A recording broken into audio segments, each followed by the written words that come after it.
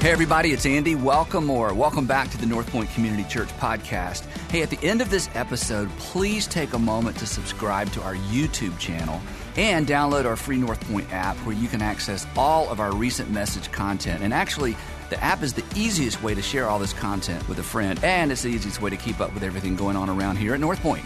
But most importantly, I hope the following presentation inspires you to take your next step in your faith journey.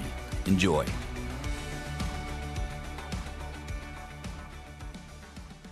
We're super excited to have Dr. Loritz with us today. Up until recently, he was a pastor at Fellowship Church just down the road over in Roswell. He's there 15 years. His wife, Karen, he's got 4 kids, 11 grandkids. He's authored 9 books. He's traveled all over the world. He's spoken all over the world. He took part in 3 Super Bowls somehow, spoke at 3 Super Bowls. He's spoken at the Pentagon. He serves on the Chick-fil-A board. I could go on and on and on, but the reason he's here is because of the investment he's made in my life. And every time I'm around Crawford, I find myself taking notes. I told you the other day, we're having dinner with some people, and he started talking at the dinner table. Somebody's home, and I pulled out my phone, and Sandra gave me that look like, why are you getting your phone out? I'm like, I'm taking notes. Anyway, so would you please give a warm North Point welcome and a multi-campus welcome to my friend, Dr. Crawford Loritz. Crawford.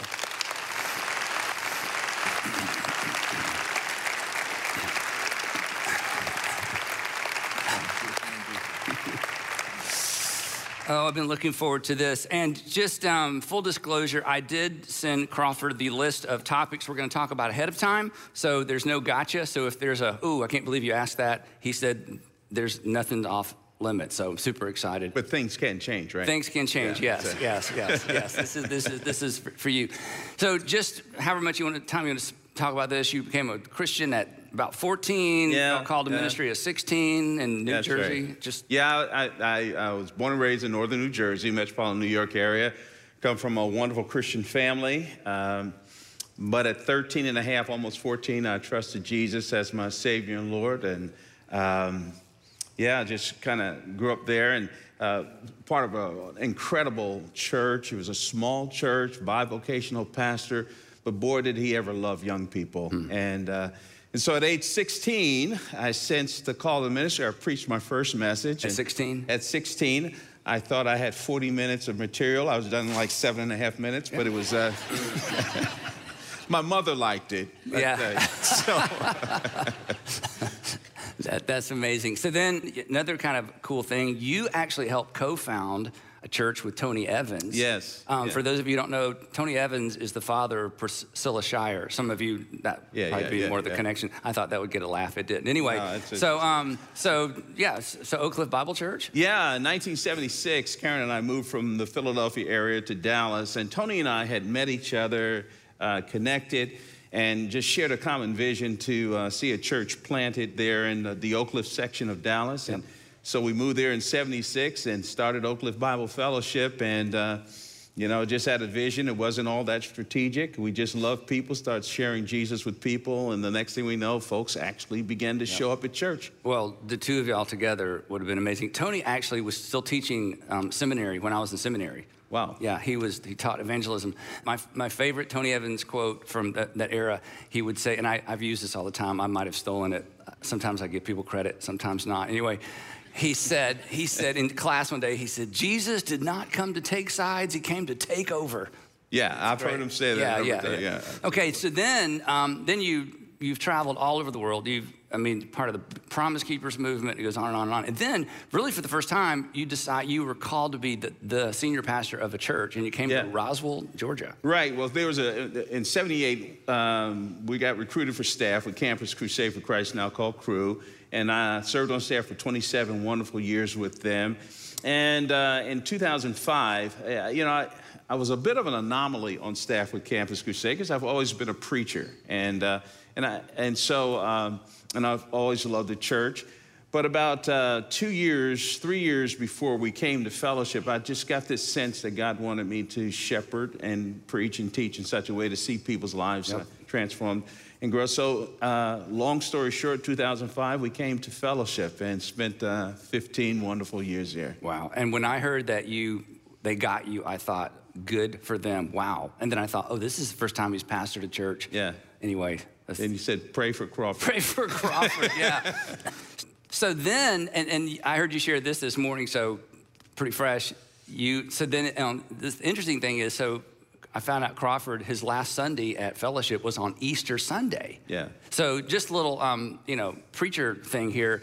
Generally, I mean, kind of kidding, the last Sunday that a pastor's at a church after he's been there a long time, the joke is now you can say all that stuff that you haven't been able to say because you're leaving, right?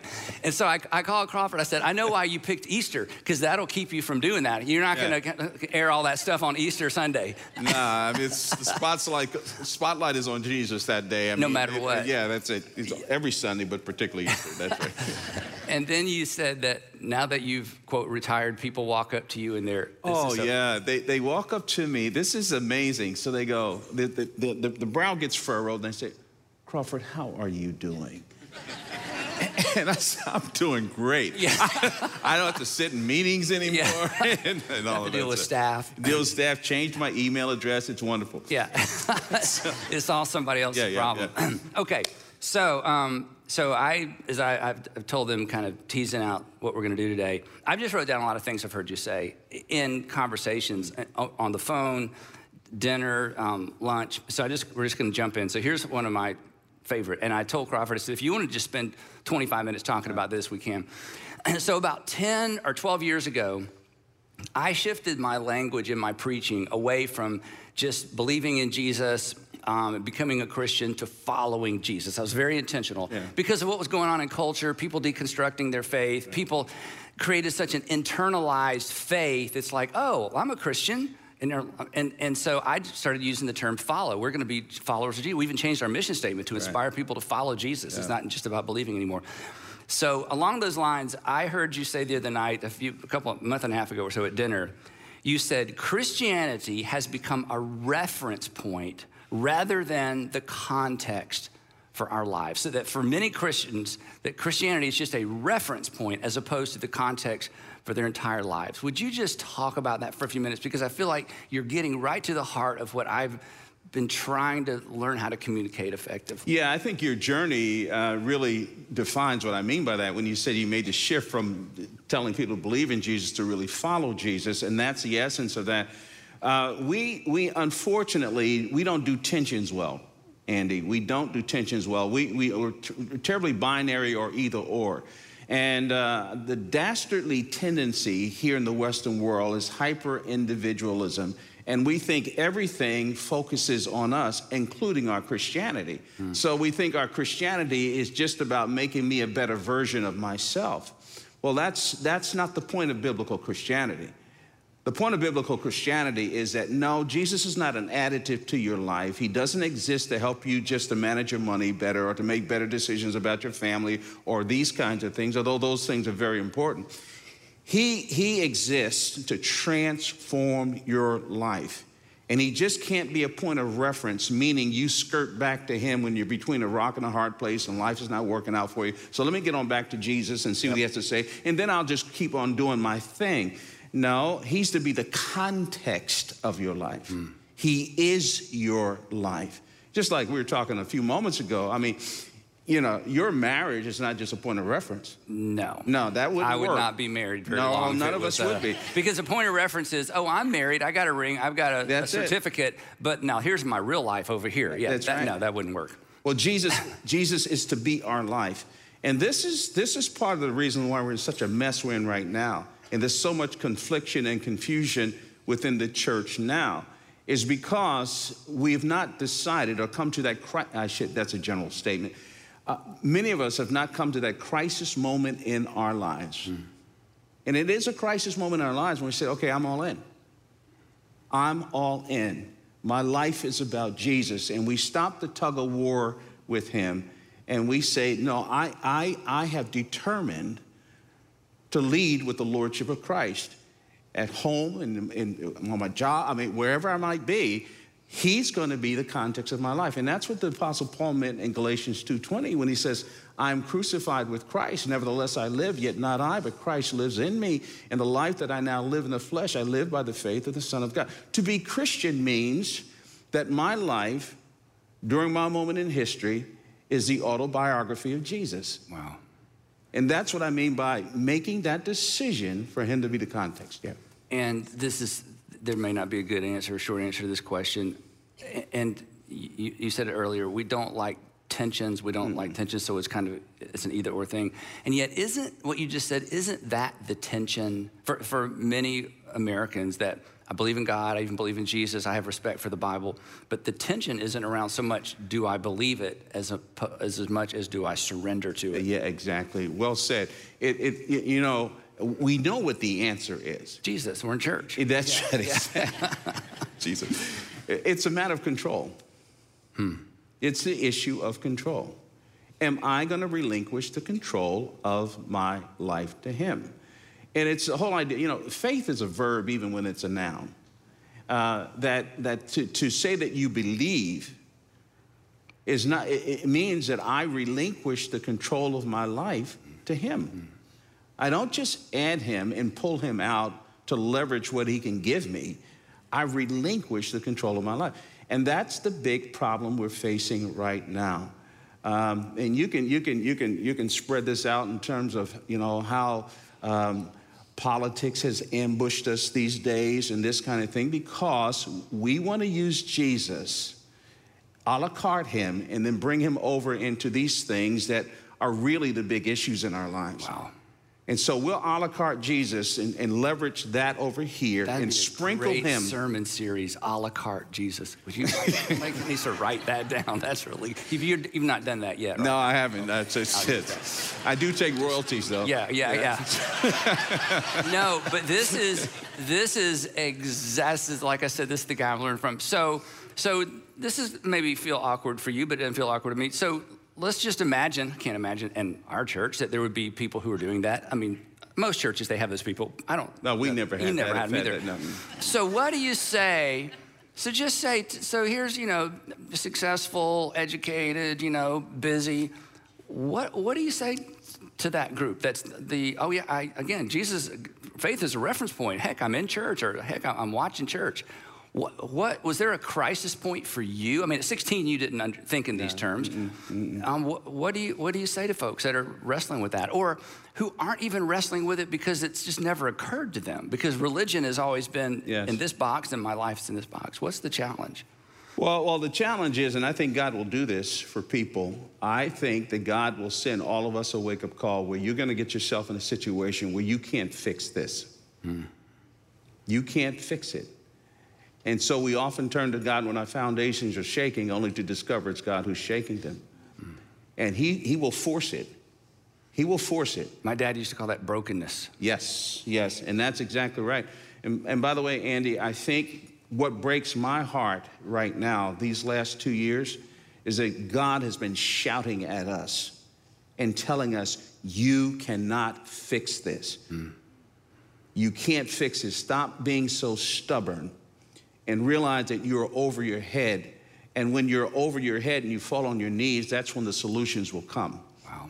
And but our arrogance has gotten entrenched, and we've sanctified that arrogance and sanctified that pride in our posturing, in our political statements, and even allowing grievances to come into our churches. And Jesus has gotten lost in all of that.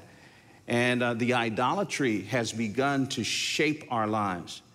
And so I think it's stopping and saying, okay, don't make assumptions about God. Stopping and saying, what is God saying in all of this?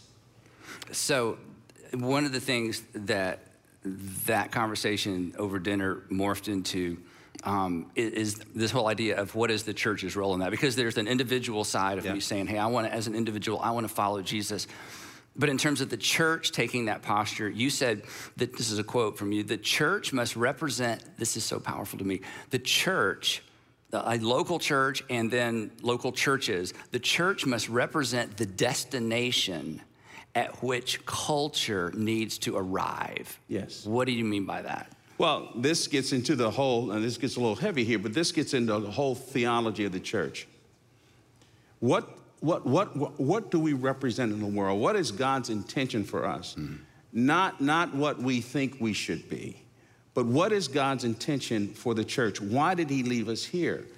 And the church, the visible representation of God in the world, is to be a portrait of the desired destination at which the culture should arrive. Okay, you gotta unpack that. And what I mean by that, well, not what I mean by, what I think the scriptures mean by that is that he's given us in human history a taste, a vision. You said it earlier about the kingdom. He's given us a taste and a vision of what it really means to live with kingdom values.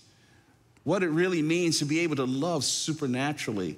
What it really means to embrace people who are different than we are. And it's that little foretaste of what heaven is all about. And I think what's breaking the heart of God over these last couple of years, Andy, is that we have lost that lofty vision. This is who it's not legalism, but this is who we are. And that great portrait in Ephesians chapter 2 of a redeemed and reconciled people. We don't sing off to the sheet of music of the Democrats or the Republicans or the Independents or whoever's in office. That vision's too small. That vision is too small. We set the moral direction of the culture. And so in that sense, we're the portrait of a desired destination. And that's what leadership is all about. Right. Leadership is always prophetic. If you want somebody to bleed, then you have to hemorrhage.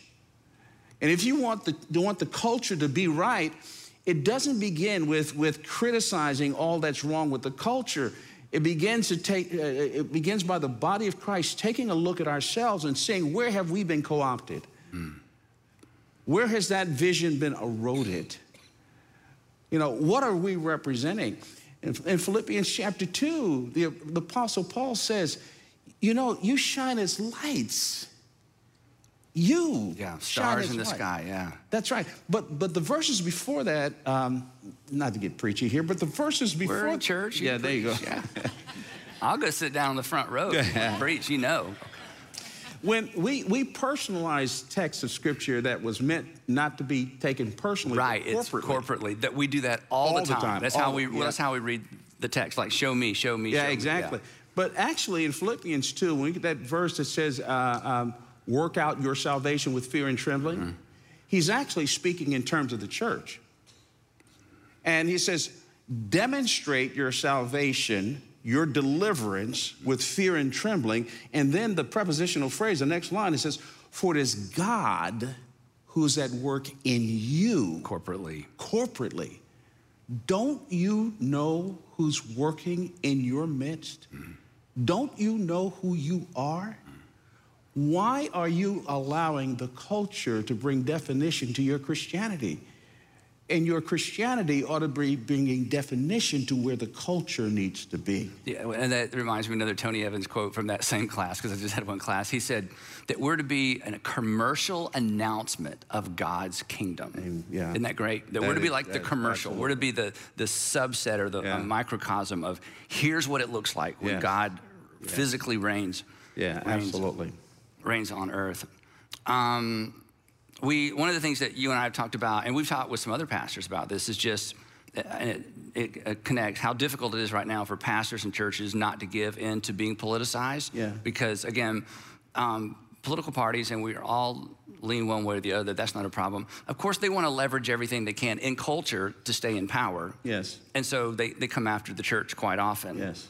Talk a little bit about, and this is one thing I'm so grateful. I am so grateful for our churches and for the people in our churches who have encouraged me. In fact, even this week, there was a couple who came in to talk about something else, and as they were leaving, the gentleman said, hey, Andy, before I go, I just want to say thank you for not bringing politics into the church. And what he meant is, and you can talk about this, is there are issues, when an issue intersects with Scripture, or when an issue intersects with what Jesus said, I mean, game on, right? Game on, that's right. But in terms of just politicizing the church, and it just so deteriorates our witness, either way you go, it deteriorates our posture or our ability to do what you just talked about. So talk about that a little bit, because there's a temptation to go one way or the other, right? Well, let me back up and say we ought to be involved. We ought to be involved politically and what we believe. And and if it lines up and to be good citizens, all of that. I have no problem with that. However, what we need to understand is the power of idolatry. And you have to understand, don't give more sovereignty to structures and systems than God wanted there to be.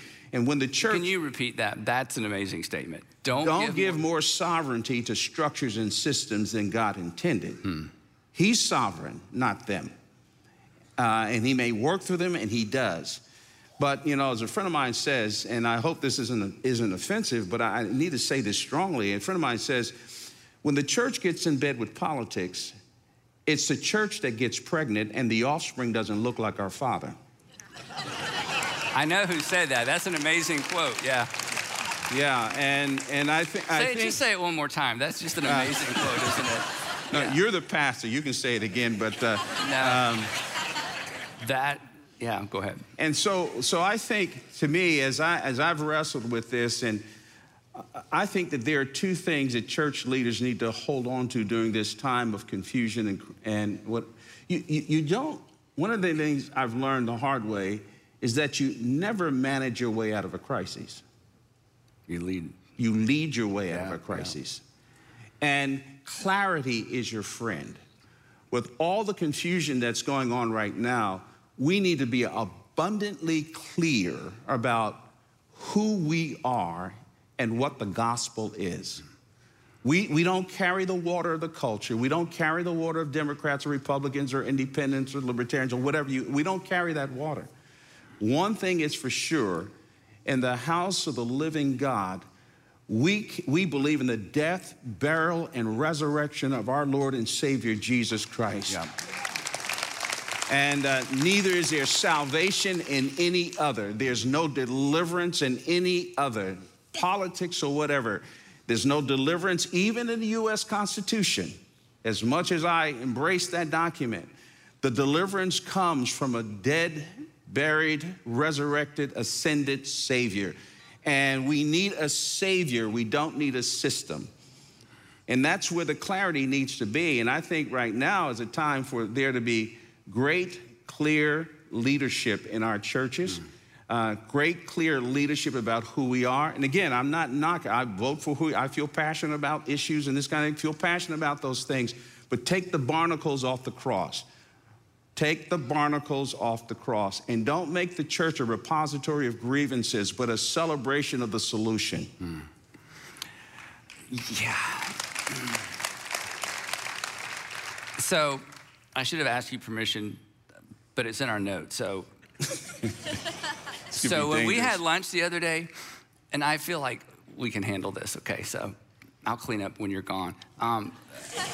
You talked about a sermon I think you preached in 2000. No, you're not going to go there. 18, 19. It was before the pandemic. Yeah. And you didn't get carried away. You were just being clear. And you made a statement that when you told me what you said, I was like, oh, I think I might have made that a question, not a statement. But can you talk about that? Because I think that goes to the heart of this, and it will make us all appropriately uncomfortable, I think. Andy, you are really quite the man here. Well, you said it, not me, so I'm going to gauge the response, and then I can get up next time and say, yeah. Well, I must... You can put it in context, My email got blown up over this statement. Well, let me just say this. I will die. I'm patriotic.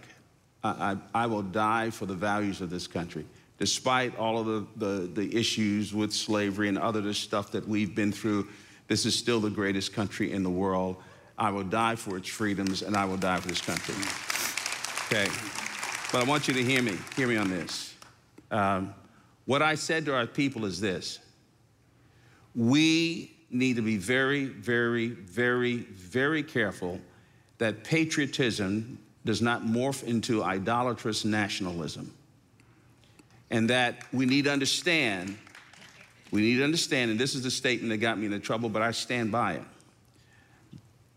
The White House is not heaven, and the president is not God, and God does not stand up when our national anthem is played.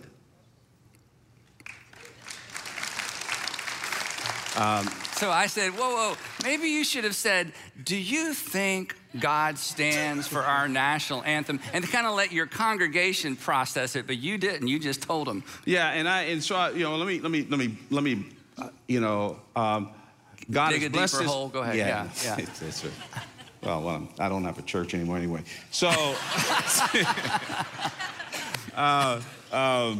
let me just say this. I mean, God has blessed this nation because of a God acknowledgement in our history. Mm-hmm. And he has blessed us. And he will continue to bless us when we acknowledge him. So I was not discrediting at all patriotism. And I stand up when the national anthem is played. I put my hand on my heart. I pledge allegiance to the United States of America. And I would give my life for it. But the sovereign God of the universe bows to no one. He bows to no one.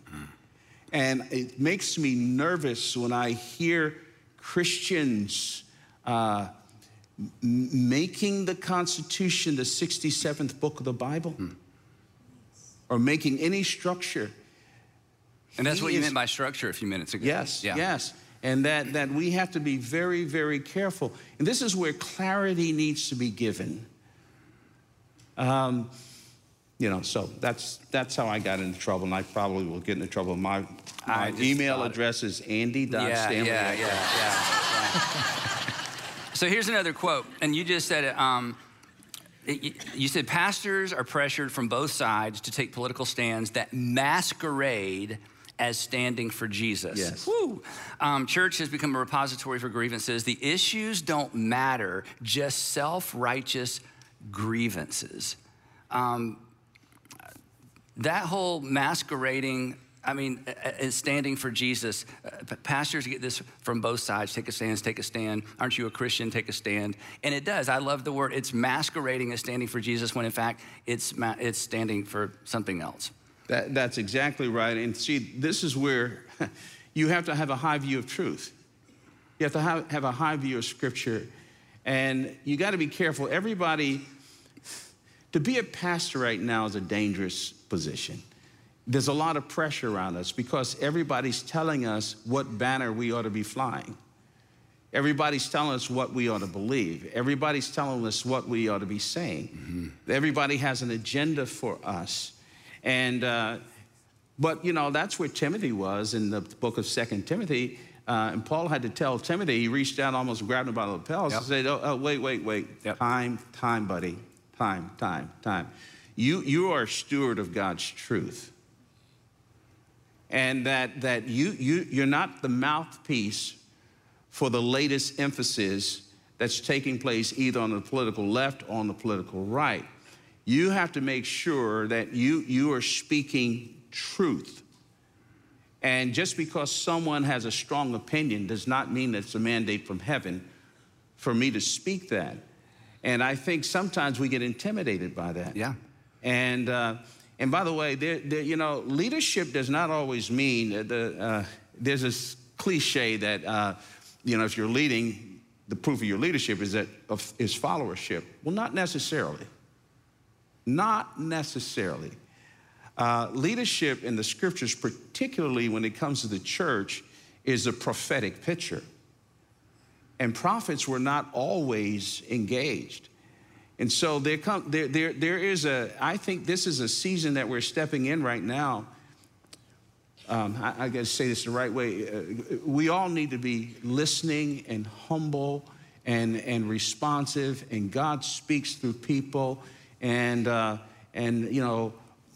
there's a season that we're in right now where it's going to require clarity and courage.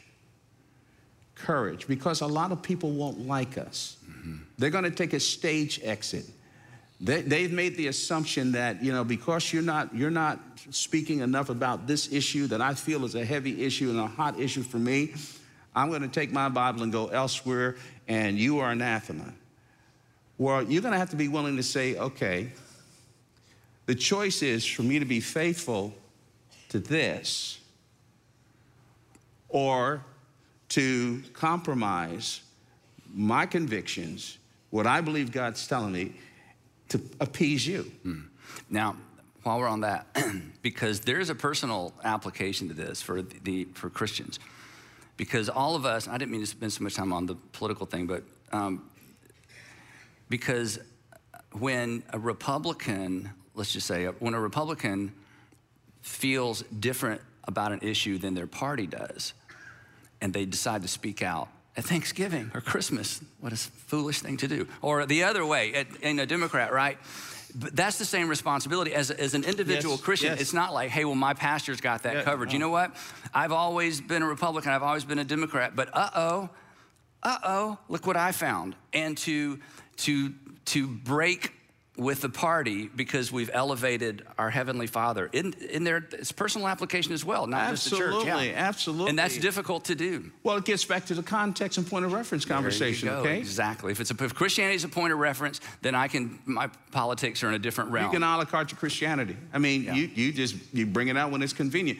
But you never cease to be Christian. Yep. My Christianity takes precedent over every affiliation I have. And when my party, there's an issue in my party that collides with a clear statement of the scripture, guess what I'm going to side with? We don't have to guess. You don't have to. You don't have to guess. Right. It's clear, and that's where the courage comes in. Yep.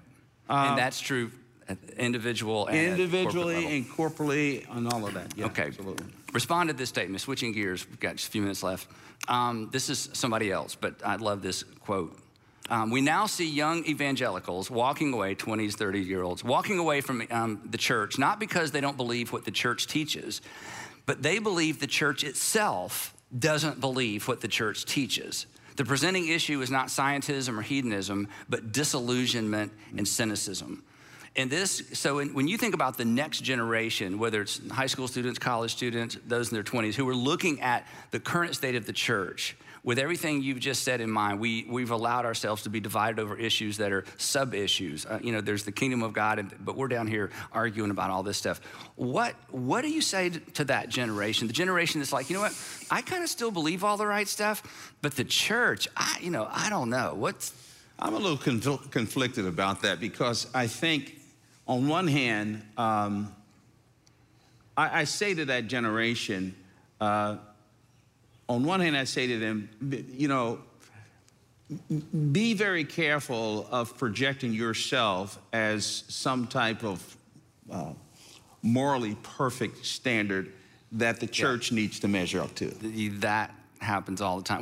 We all do that. Yeah, we all do that. But when the younger we are, the more idealistic we are. That's right. And we feel like we have super clear vision. That's right. So I would balance that by saying that. Now, the other side of that is that, I think this gets back to, we need to look at the condition of our own hearts. We shouldn't be giving the devil a stick to hit us upside the head with in terms of our inconsistencies. The real issue is not that we fail as a church. We're imperfect.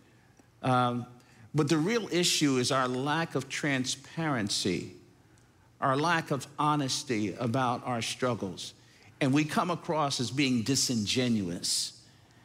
And this legalism is so insidious, it wears many disguises. And so we need to be careful and make sure that we're being real and transparent. Our generation. Real and transparent. I come from a generation which, and I've confessed this to our children. I think when they were younger, because of the, latent legalism in my background and this kind of thing, you don't want them to screw up. You don't want them to mess up. So you tend to project something. You don't mean to do this, but you project something that ain't true about you. And so I think that there's a need for a heart connection, an honesty, and a transparency. No, I'm not saying that you endorse sin, but you talk about the Savior meeting all of you in your journey. And that's where the pushback is coming from. Now, I would also say to the younger generation, everybody's talking about, well, we're broken and this kind of thing. Stop celebrating the fact that you're stuck. Stuck? Yeah. Stop celebrating the fact that you're stuck. That, yes, there is victory in Christ. And, yes, we can overcome these things. And, yes, he will do these things for you. So you can be, you can be keeping it real too much. Yeah. You know what I'm saying? No, yeah. Yeah. Right. Yeah. So one of the things that we talk about from time to time here is I ask the question, what breaks your heart? Because when you answer the question, what breaks your heart, sometimes, you can change your career over answering that question, or you give money, or you rethink your value system. We were talking one time, and you made this statement, the thing that makes me pound the table and weep. I'm like, that's way better than what breaks your heart. So right now in this, in this current season, as you are playing and have more opportunity to play the role of the prophet for the church in general, a statesman. What at this point makes you, or maybe one of the things that right now makes you kind of pound the table and weep, that breaks your heart over, whether it's the church, culture, whatever it might be? What's that burden? Well, I think there's several things. One, outside of the church is what makes me pound the table and weep is what a lost world sees about us. That's what's missing. And I think sometimes Christians have forgotten the audience. We're beating up unbelievers. We're blaming a blind man for stepping on our foot. And what breaks my heart is that, our self-righteous mess is causing a stumbling block. And lost people are going to stay lost, Andy. They're going to stay lost. And there needs to be a revival of humility and brokenness among us, because our self-righteous posturing is actually serving as a barrier to getting people to Jesus. That breaks my heart. That breaks my heart. And it's almost like we'd rather be right than to humble ourselves and be the gateway to getting people to Jesus. Wow. That breaks my heart. Final thoughts. We've got about 4 minutes. And yeah, by the way, let me explain something real quick to our congregation. This is a Bible. Okay, this is what they look like. They haven't seen one in here so long. I just wanted to make sure everybody knew what this was. Okay. Oh, Andy. Yeah, tell them myself. Okay. Yeah. This past week when I was thinking about this conversation, my heart and mind went to Ephesians chapter 2. And there is an astonishing statement that Paul makes. This is in the context of him talking about the fact that the wall has been broken down between Jews and Gentiles. And then he comes to the climax of this in verse 19. He says, so then you are no longer strangers and aliens, but you are fellow citizens with the saints and members of the household of God. Now listen to this language. Built on the foundation of the apostles and prophets, Christ Jesus himself being the cornerstone, in whom the whole structure being joined together grows into a holy temple in the Lord. Now here's this line. In him you also are being built together into a dwelling place of God. That convicts me. God lives here. In the corporate, not in just the individual. In the corporate, God lives at North Point. God lives among believers. So it's not my reputation. It's the honor and glory of God. And does my Christianity tell the truth about God?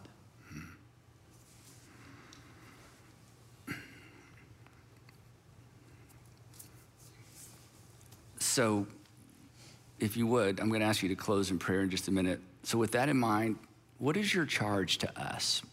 And you don't have to be polite, and you don't have to be sensitive. You've been given this unique role. And so what does that mean for us? Because we're all processing this differently. Some of us are hung up on something you said a few minutes ago. Others are like, I need to start listening to him. Lots of stuff's running through our mind. But to us corporately, what's the charge? I would say... What does that look like? What do we need to... Yeah, I would say simply this. I think the charge to all of us is and I'd say individually, is to answer this question that we have probably heard a ton of times before. Who really is the Lord of my life? Who is most important in my life? And to answer that question, not just intellectually, but viscerally, who really is in charge of me?